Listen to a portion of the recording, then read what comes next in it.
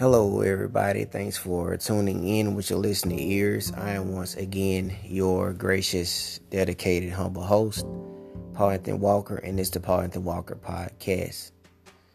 Now, I know I talked about the follow up of Amber Geyer, and I talked about Joshua Brown, the key witness that testified against Amber Geyer, being a witness to the murder of Bolton. But what I found out that they eventually shot him in the chest and they shot him in the mouth.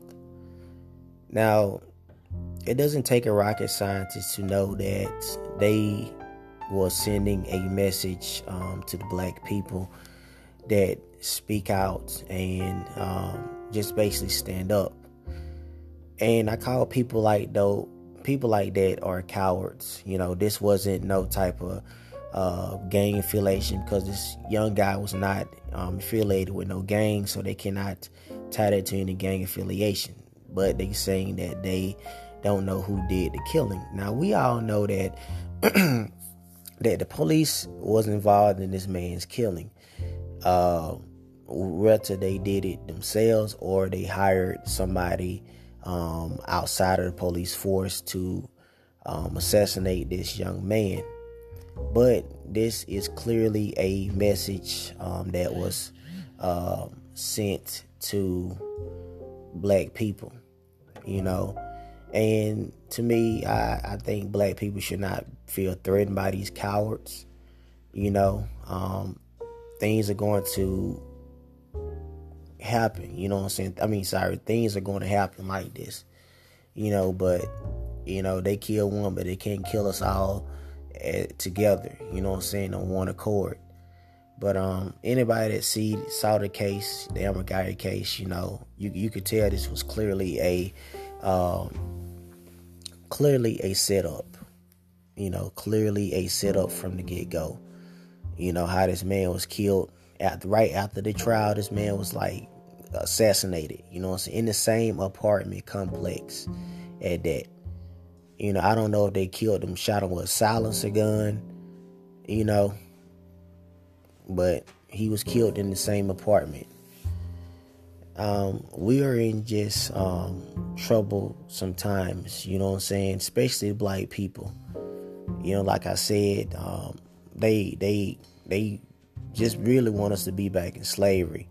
They really want us to be in chains. But, until we realize it and wake the hell up, all of us, not just only a few percentage of us wake up, but until all of us wake up, because no other race is not getting affected by all this stuff. Matter of fact, all the other races literally are against us. They have aligned themselves up with white supremacy against us as a black people. Just being honest. You don't have a few people that's from other races that's not with white supremacy, but really the majority of other races, they against us as well too. So we got to wake up. Like I said, I don't have no problem against other races of people. I'm just saying my race of people.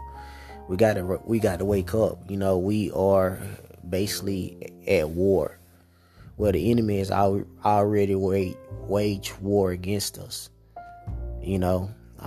Unfortunately, like I said, this young man lost his life being a witness, and then ended up getting slapped in his face, while Bolton's brother wanted to get his racist a hug. And her Hispanic lover with his racist self, he ended up killing a black man, and he was talking crap about it on the text messages when they was texting each other. So to the naive black people out there that just in this invisible world, that thinking racism doesn't exist, white supremacy doesn't exist, that majority of white people don't hate our guts, you're in for a rude awakening. When you get that awakening, you would definitely understand, the things that I have been saying and others have been saying about white supremacy and their system is real. Like I said, they just basically, gave a warning. That was basically a warning, you know what I'm saying?